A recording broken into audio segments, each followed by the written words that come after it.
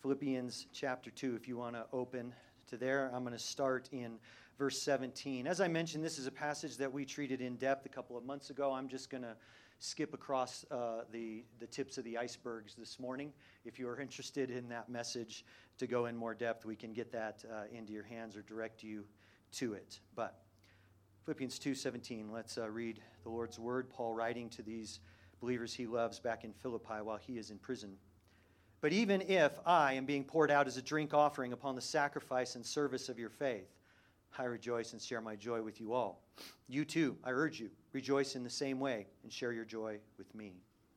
But I hope in the Lord Jesus to send Timothy to you shortly, so that I also may be encouraged when I learn of your condition. For I have no one else of kindred spirit who will genuinely be concerned for your welfare. For they all seek after their own interests, not those of Christ Jesus. But you know of his proven worth, that he served with me in the furtherance of the gospel like a child serving his father. 25. I thought necessary to send to you Epaphroditus, my brother and fellow worker and fellow soldier, who is also your messenger and minister to my need. Because he was longing for you all and was distressed because you had heard that he was sick. For indeed, he was sick to the point of death. 29. Receive him, then, in the Lord with all joy, and hold men like him in high regard, because he came close to death for the work of Christ, risking his life to complete what was deficient or what was still to be fulfilled in your service to me. You guys can be seated.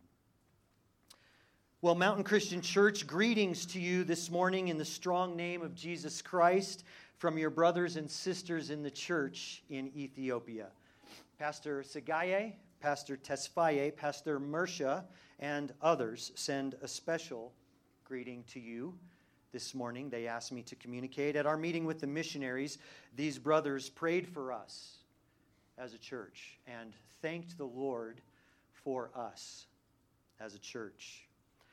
They said, "Thank you for your huge heart for the gospel, or else this relationship and ministry would not happen." We get the privilege of supporting 4 indigenous Ethiopian missionaries who are going to unreached people groups in other places in Ethiopia sent from that church. They said, "May God bless you as you are a proven missionary church." Where's Vince Tidwell? Where's our missions team? Amen. How do you like hearing that? You are a proven missionary church. Oh, Lord, may it be, right? They gave credit to Pastor Tesfaye, who is our primary contact in country and has been now for almost a decade, for the idea for this partnership between the churches in supporting and sending the missionaries. Finally, they said, "Please take our gratitude back to your church and your leaders back home." So that I have done. So I greet you in the strong name of Jesus Christ on behalf of your brothers and sisters in the church in Ethiopia. I want us this morning to be encouraged in the Word and also be encouraged in our brothers and sisters in Ethiopia. And along the way, I want to introduce you to our 4 missionary church planters. I say introduce because 2 of them we've been in support of for about 5 or 6 years. 2 of them are new in our support. And so I want you to have a chance to get an introduction or an update, whichever it might be for all of them. Paul wrote to his beloved Christians in Philippi. And in chapter 2, he exhorted them in his absence to be, he exhorted them in the selfless life for the cause of Christ. That's really what he kicks off near the end of chapter 1 as we tracked it through. The epic example of the Lord Jesus Christ in his humility at the beginning of chapter 2 carries through that idea of the selfless life for the cause of Christ. And then he ends chapter 2 with the example through these 3 men whom we saw mentioned this morning. So let me pick up in the midst of the stream of that story with a point from Philippians 2, and it is this: you were made for the selfless life in the cause of Christ. I was made for that. Every human being was made for the selfless life for the cause of Christ. Any other call will pale in comparison. Any other call needs to be subordinated to and put in concert with that call of a selfless life for the cause of Christ. That's what I want to draw out of Philippians 2 this morning, and that's where I want you to be encouraged and me as well. It's what Paul's been telling these Christians throughout this section. He is going to give them 4 aspects of what that life looks like. I'm just going to rattle them off for you. The selfless life values others. It shows its character to be worthy. It lives as a servant, and it does all that it does for the sake of Christ and for the sake of the gospel. Why? Because by faith, Christ coming to live in you, if you place your trust in him, that is what he is all about, and that is what he does through every believer. That is what Paul will argue and has argued. And this is what you and I were made for. It's our design. It is a corruption for you to seek any other glory above the glory that you were meant for in Christ. It is a tragedy that we pursue praise in any other pursuit before and above praise in the pursuit of the selfless life for the cause of Christ.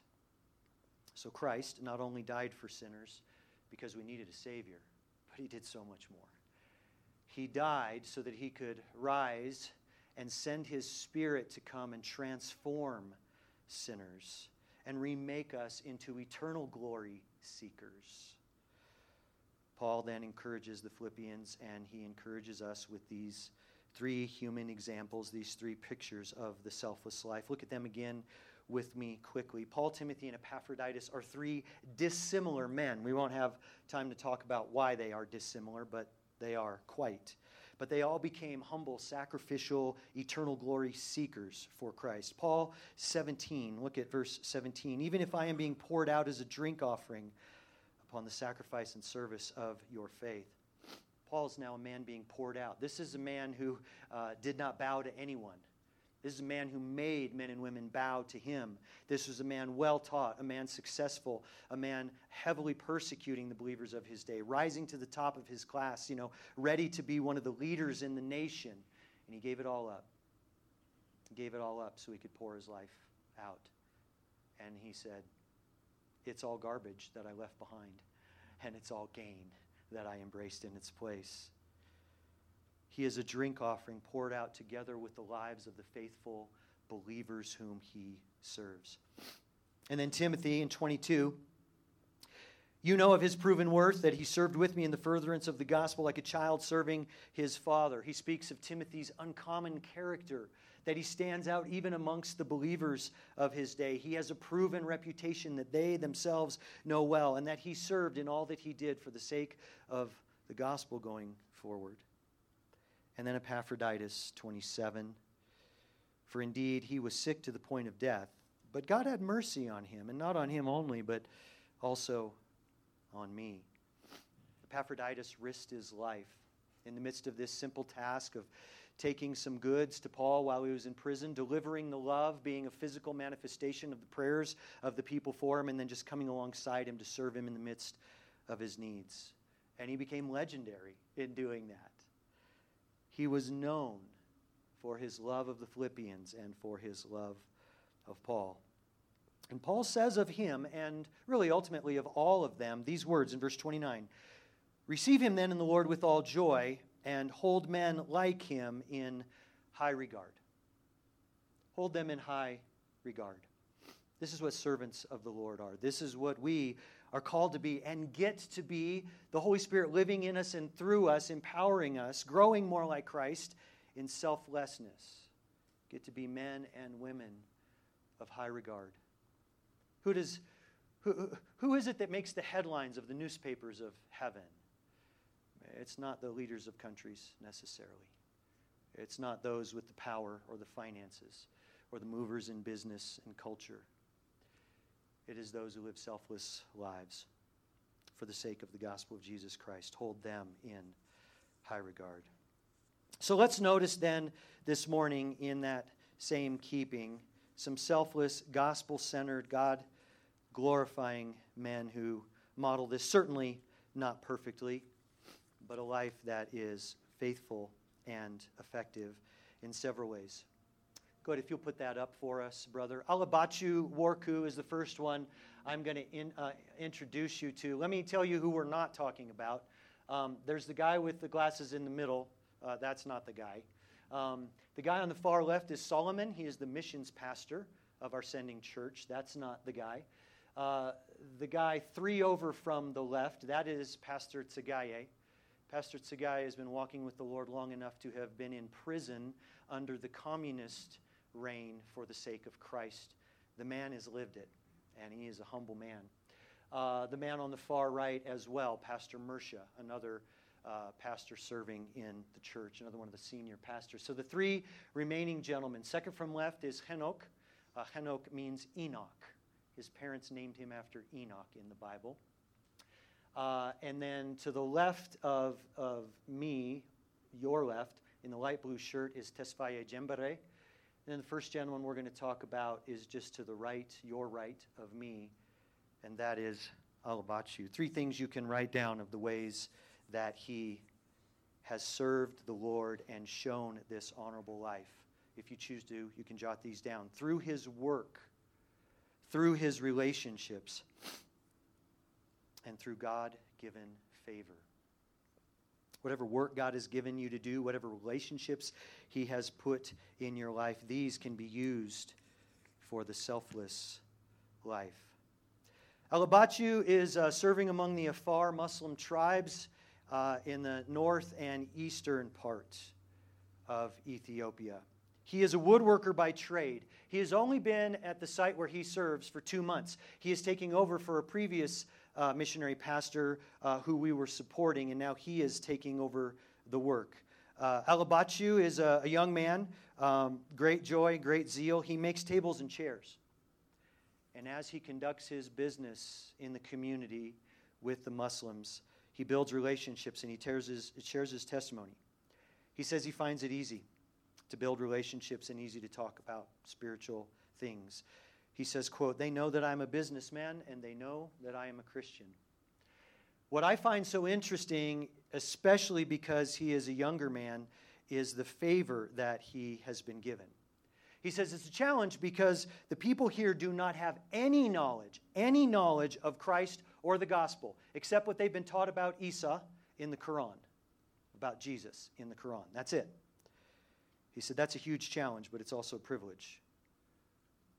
He often finds success when people choose to trust him with something they're struggling with, or he has had people come to him, even in spite of his youth, and ask him for counsel.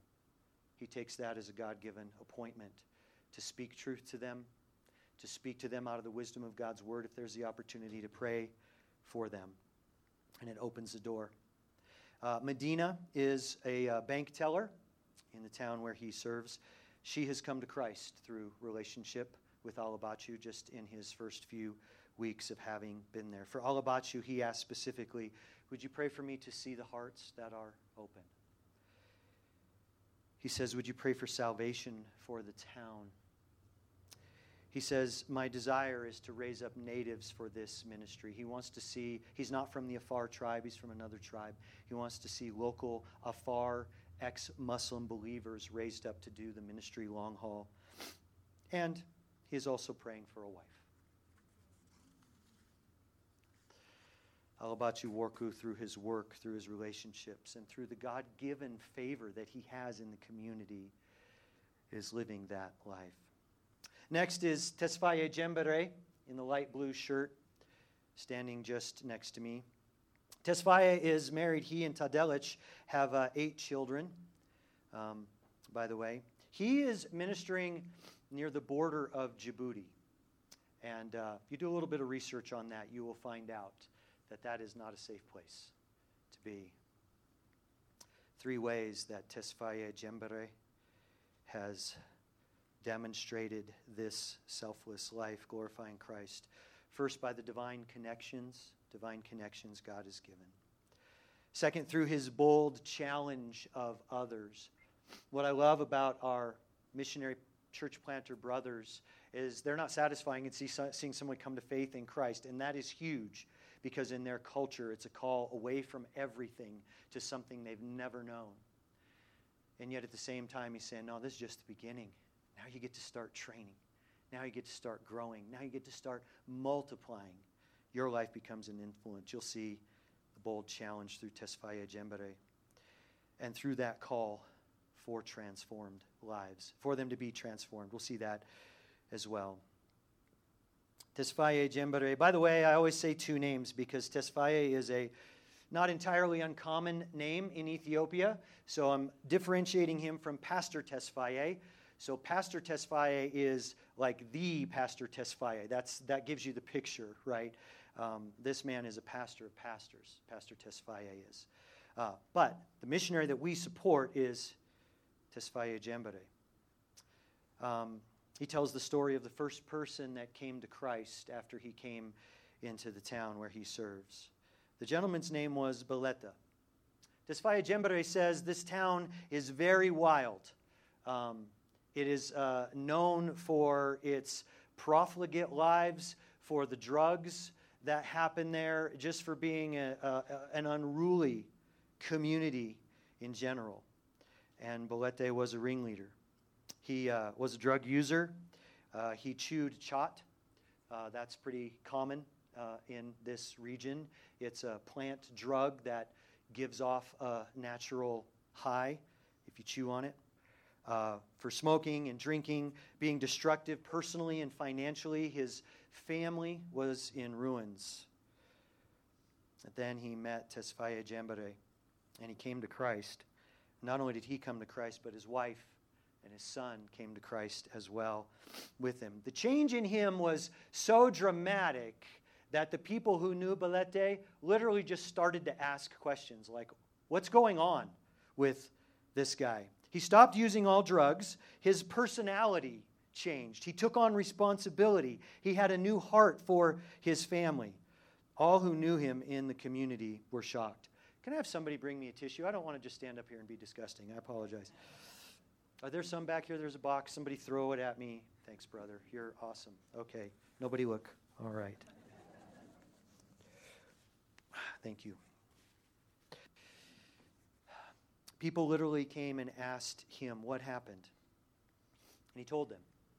And many began to ask to know more about Isa. Wait, who? Isa? The guy we've heard about? He's the one who's made this change in your life?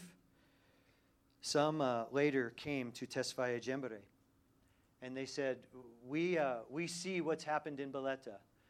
We want what he has. Would you pray for us? 2 families came to Christ as a result of the change in Baleta's life. In addition, 2 other men who knew Baleta well and ran with him, Awal and Hussein, they also came and said to Tesfaye Jembere, please come and pray for us so that we can be saved. Both of them have come to Christ and are now being discipled. 4 women in the town where he serves, where he goes to just buy bread regularly. Injera is a common bread product in Ethiopia made from teff, a grain that is native to the land. 4 women who bake and sell injera. He just, through the course of picking up groceries, got to know these 4 women and share the gospel with them. They'd been listening to the gospel for a while. One day the 4 women said to him, but if we decide to follow Jesus, nobody will buy injera from us anymore because they will know. In the end, all 4 have decided to follow Christ anyway. Pray for them. Pray for their business, for their provision. Tesfaye Jembere says, I've also grown in relationship with a guard at the bank named Mohammed Abdullah. That's Irish, by the way. He told me, please, we are in much bondage here, first from the government and in many other ways. Would you pray for us? He is still praying for Mohammed Abdullah and talking to him. In addition, a gentleman named Mustafa is a Muslim man who has recently begun attending their services on Sunday morning. You can pray for Mustafa. When I asked him, what can we specifically lift up besides these things that you have mentioned, and there are some others, but that's the short version. He specifically said, would you pray for me to have strength to overcome any obstacles? How do you like that? It's like the believers in Acts chapter 4, after being heavily persecuted, who first praised God that they got to suffer for the sake of the name. And then, in response to that, when they gathered and prayed, you remembered, what did they pray for? Boldness and the place where they prayed was shaken. I pray for strength to overcome any obstacles. He says, also, would you pray for my children, that they would grow in the Lord and that the Lord would sustain them. This is Tesfaye Jembere. By divine connections that God has given him through his bold challenge of others and through his willingness to call men and women to transformed lives, not apologizing but saying, yes, there will be a great cost if you decide to follow Jesus, but oh, it's worth it. Henok Gazebo Tumato, just second from the left. Henok has been serving in the area where he is for about 7 years. He is in north central Ethiopia, in a difficult place as well. In fact, in Henok's case, as best as I can tell, what I gleaned, this seems to be the case. He travels to go to minister in this town. Well, I shouldn't say he travels. It's more that he travels home on occasion. He lives in a rented room in this town. He didn't say this, but you'll hear his story. I believe it's because it's so unsafe for his wife and children to even be there, that is why he is serving in this way. Henok shows his selfless living for the cause of Christ through first submitting to God's miracles, second, through prayer and boldness, and finally through suffering. Henok says, many in our church have come to Christ miraculously. You would not be surprised that I was not surprised. Muhammad Awal was a demon-possessed man. They had kept his hands bound for a year. Sound familiar? The guy was literally so problematic that his family bound his hands. Many times the holy men had come and brought the Quran, and they had read to him, and they had prayed over him, but after a year's time, there was no help. Henok says that a member of our church knew this family and then made the connection with them to me and mentioned me to the landlord of this family. He says it's kind of like the Syrian girl in the Bible with the story of, I think that was Elijah or Elisha, definitely one of the two guys. He says the family reached out to me. Henok says, when I came, I found the man nearly crazy when I visited him. The people had given up on him at this point. They told me, we want him saved. I told them, I can't heal him, but I know someone who can. Some of their holy men came and they tried to chase me away, but his wife would have none of it. She fought with them and convinced me to stay. The holy men left. So we prayed. I prayed with his wife and with his children. In about 10 minutes, Muhammad Awal was delivered. The entire family embraced Christ. He goes on to say, later I was attacked by some from the community and I was brutally beaten. I was taken to the hospital, and then after seen there and treated, I was moved to a higher hospital. This was in 2019. My eye was beaten up and swollen so badly that the doctors did everything for me that they could, but they weren't sure that I would recover sight and weren't sure that I would keep the eye. They did all that they could and left me. I was in the hospital for 2 months. Eventually, by God's grace, I did heal, and I still have my sight. He says there is much resistance and persecution. He says, I've been chased out of the house where I rented. At one point, through a planned burglary, some men broke in and they stole all of my belongings. Another time, the leaders of the town came around to my landlords and said, you may not rent to this man anymore. He does not belong in this city. And they went around to others that they knew who rented and said, you may not rent to this man. He went to some government workers for help, and they eventually found a place for him to live for a handful of months at that time. He says, while I was there was a boy who was very sick. He'd been sick for 2 years and was now in the hospital. He was failing, and they knew that he was going to die. I went to the hospital to pray for them. for him, sorry. He was near death and was not responsive. The boy was not from the area. As best as I could tell, it was either because the mom was not from the local tribe or the dad was not from the local tribe, one or the other. In any case, as a result, he says the native people told the mother that she would need to purchase a burial plot for the boy once he died, that would cost her $6,000. I would guess that's probably in the neighborhood of like $50,000 for us. I could be off, but you get the picture. And they said they needed the money right away. Then he's described some things, and he says, no one would tell me what was going on. I'm just telling you the story as it was translated to me. I don't fully understand. But he does say this. He says, but the Spirit gave me clarity. He said, the Spirit told me, pray for this boy. He also told me to tell the people, let me pray for the boy, and if he dies, it will be my fault. They asked, how can you heal him? I said, you will see. God will heal him. The boy looked dead. He'd been unresponsive for a while. I prayed for him, and he opened his eyes. I asked the family, and they agreed to let me take the boy home. I took him home, and after 3 days, he was entirely recovered. The boy's name is Melissa. He says, I shared with Melissa about Jesus Christ, and he believed. After this, the whole family believed, and others as well who heard about Melissa. A man named Abraham came to Christ because of this healing, because he had known the family for some time. 3 other women who also knew the family had learned of what God did, and they came to Christ because of the power of Isa as well. By the way, I was encouraged to hear as Henok was relating the story. I'm going to just be totally honest. I'm like, I come from a million miles away. I show up, and y'all just tell me stories. And I'm like, yeah, totally, right? And I'd like to believe that everybody I know is of the character that I can completely trust it. And I do. But I was encouraged because Pastor Tesfaye, who I've known for a number of years now, said, yeah, brother, by the way, I've met 2 of the 3 women who came to Christ through the healing of Melissa. I've heard their testimony. You ask them, how did you come to follow Jesus? They'll say, well, there was this little boy who'd been sick for 2 years. And they will start, and that is the beginning of their testimony of coming to faith in Christ.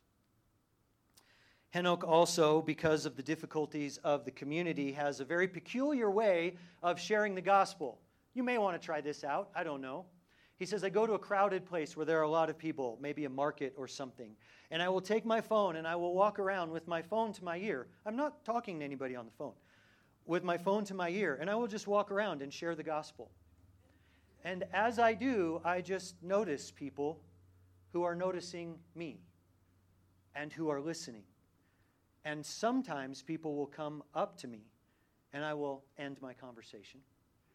And they will say, can you tell me what you were just talking about? What was that?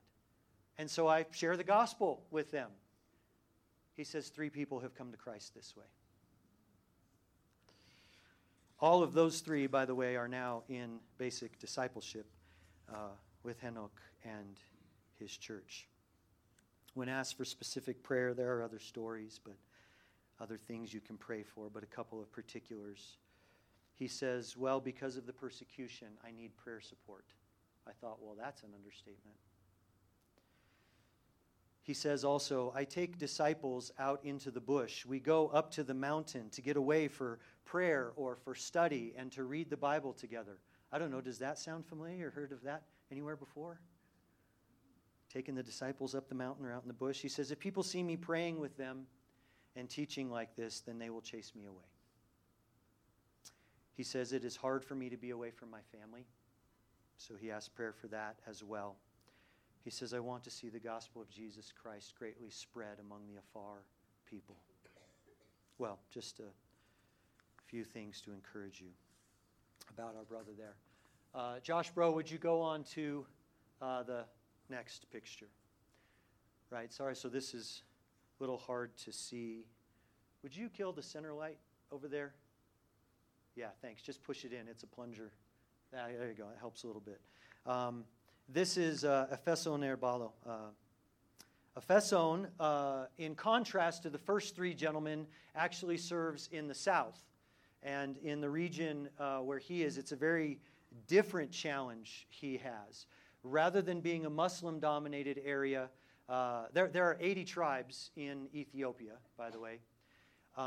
His region is dominated by the tribal powers, and the tribes, by and large, are paganistic, they're animistic, and they're witch doctors, and their local tribal rulers are the ones that have the power in their region. By the way, if you grew up in the same time frame when I did, and somebody said the word Ethiopia to you, you pictured emaciated children in deserts. That is essentially the place where Efeson is. In fact, he told me when I visited with him 5 years ago, he named a certain area, and he said, that was a place years ago when people would come with camera crews, and they liked to film what was happening in that area. Very, very sad. Efeson's parents were believers. His name, by the way, means Ephesian. His parents named him after those believers in Scripture. He came to Christ at a young age. He felt that the Lord was calling him to a full-time ministry at the age of 15, which is a little over 3 decades ago, and he's been ministering ever since. What I love about Efeson is how he started out. At 15 years old, he was so convinced of the gospel. And this was a guy who grew up with Christian parents, too. So believing parents, take some courage from this, right? This isn't a guy who just came out of total darkness. But man, when he came to Christ and felt God's call on his life, it was real. He just started sharing the gospel with everybody he knew. And if anybody came to Christ, he just started doing Bible studies with them. And he began to disciple these people, some of them many years older than him. What happened is he began to need to put people together in groups, and the groups would grow in size. And so he was doing all these different Bible studies. And before he knew it, he had multiple Bible studies, and pretty soon he had planted a church and didn't know it. In 2009, Efeson was ordained as a pastor in the church that he had started many years before. They finally got around and said, well, we ought to just make you a pastor, I guess, at some point. The church was organized in 2009, and he stayed and ministered there until 2013.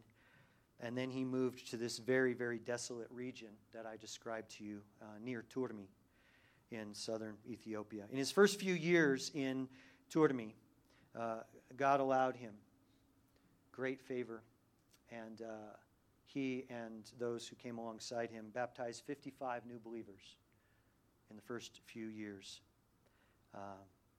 At the time that I was meeting with him 5 years ago, he is the one of our 4 missionaries that I did not get to spend time with this trip. He couldn't travel, the other 3 could.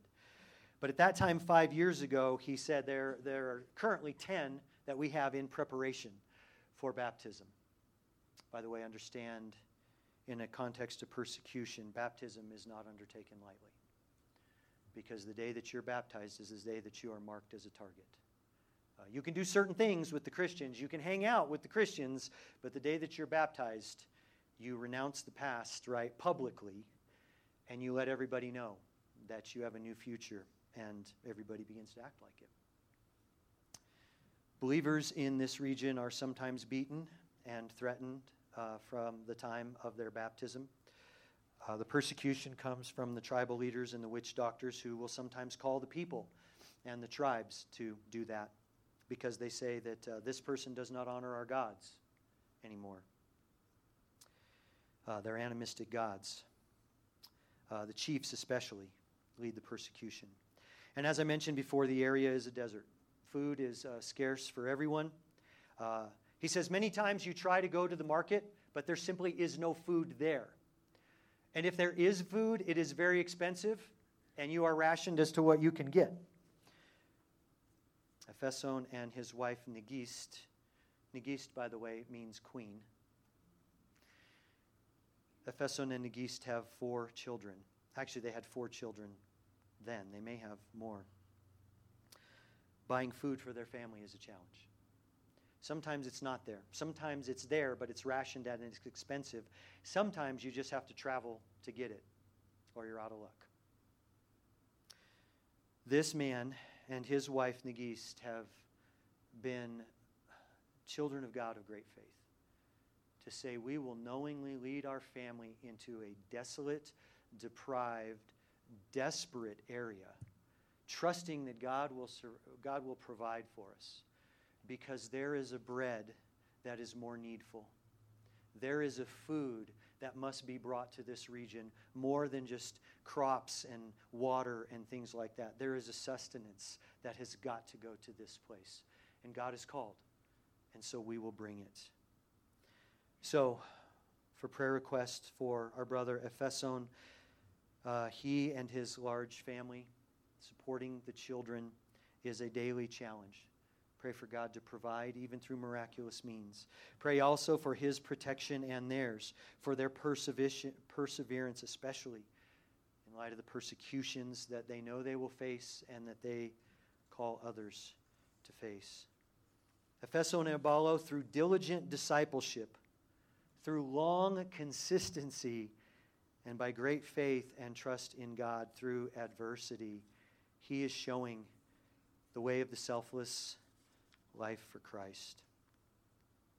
The thing that I think I'm most impressed by when I go to Ethiopia, you can turn lights back on if you want, is the humility of these leaders and pastors. Because we come as teachers, we're accorded a special honor.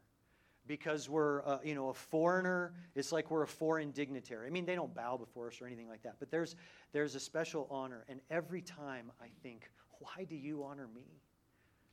Because you roll with it and you're like, yes, thank you, God bless you, love you. And then you sit down and you spend 5 minutes and you hear their stories and you're like, I should be the one, right? Rolling out the red carpet for you guys, each and every one of you. The humility is so sweet. A story I've maybe told once or twice before. I remember on a second or third trip to Ethiopia, one of our pastor translators was part of the 2 or 3 that met us at the airport. We were driving back in the bus. The streets are just absolutely exciting. So I try not to pay any attention to the traffic whatsoever. And so we're having a conversation. And so I asked my brother, I said, what, I don't know how this came, but I said, hey, so what did you do yesterday? And he said, we had a prayer meeting yesterday. Okay, good. And then he, returns favor. He asked me some questions, gets to know me and my family and stuff. And then I realized I'm doing all the talking. So I said, so brother, so I'm trying to turn it back to him. So I said, so tell me again. So what did you do yesterday? And he smiles, kind of pauses. And he's thinking, the American really just doesn't get it. He said, we had a prayer meeting yesterday. I said, okay, well, so that was like in the morning, or it was like last night for a couple of hours? He said, no, we had a prayer meeting yesterday. He said, once a month the entire church gathers, and we pray from morning till night, and we fast for the entire day. And that's what we do as a church body. We just gather one Saturday, I think it is, out of the month. We pray for the day, and we fast together. Now, before you think too much of that, trust me, you'll still think pretty highly of that. Let me put a little bit in context for you. Remember that the majority of these brothers and sisters are in a Muslim context. So Muslims spend a month, right, of fasting from sunup to sundown. And they should be in prayer during the course of Ramadan. That is part of culture. They have other holy days and fastings and observances, right? And if in this culture you talk to somebody about Jesus and becoming a Christian, it would not be unusual for your average Muslim to say, why would I want to follow Jesus and become less religious than I am now? Why would I want to become a Christian and become less spiritual than I am currently as a follower of Muhammad, right? So I'm not saying that that's the reason why brothers and sisters plan that. I'm just saying it is so natural for them in their way of life. I bring that story because it's such an encouragement and a reminder to me, and may it be to you as well. We are so much a product of our culture, right? We just are. And we shouldn't beat ourselves up for that unduly. But it is a reminder. Our brothers and sisters find it normal to spend a day a month fasting and praying together. It's just part of what they regularly do. And here's the point of that whole story. It's the humility. Hey, so what'd you do yesterday? Oh, we had a prayer meeting. I only had to ask him 4 times before I found out what that meant. Humility is the keynote of Philippians chapter 2. It's the keynote of the ministry of our Savior. He who came to bridge the gap to meet our greatest need and humble himself so that we could have bread, so that we could have sustenance. But it wasn't something that he could go to the market and buy, right? It was his own body that we had to eat. It was his own blood, he said, that had to be spilled so that we could drink, so that we could be saved. And he went to such great lengths, first and foremost, so that we could be his children and have fellowship together with the Father and the Son and the Spirit, which they had from all eternity. But he came in that great humility so also he could transform us, so that we would become ambassadors for the same kind of selfless life that we see modeled in Paul and Timothy and Epaphroditus, the same kind of selfless life that we see in Alabachu and Henok and Tesfaye Jembara and Efeso Nerbalo and so many others. What does it mean, this kind of humility, this kind of selfless life? It's just the courage to be exactly what God has called you to be, nothing more and nothing less.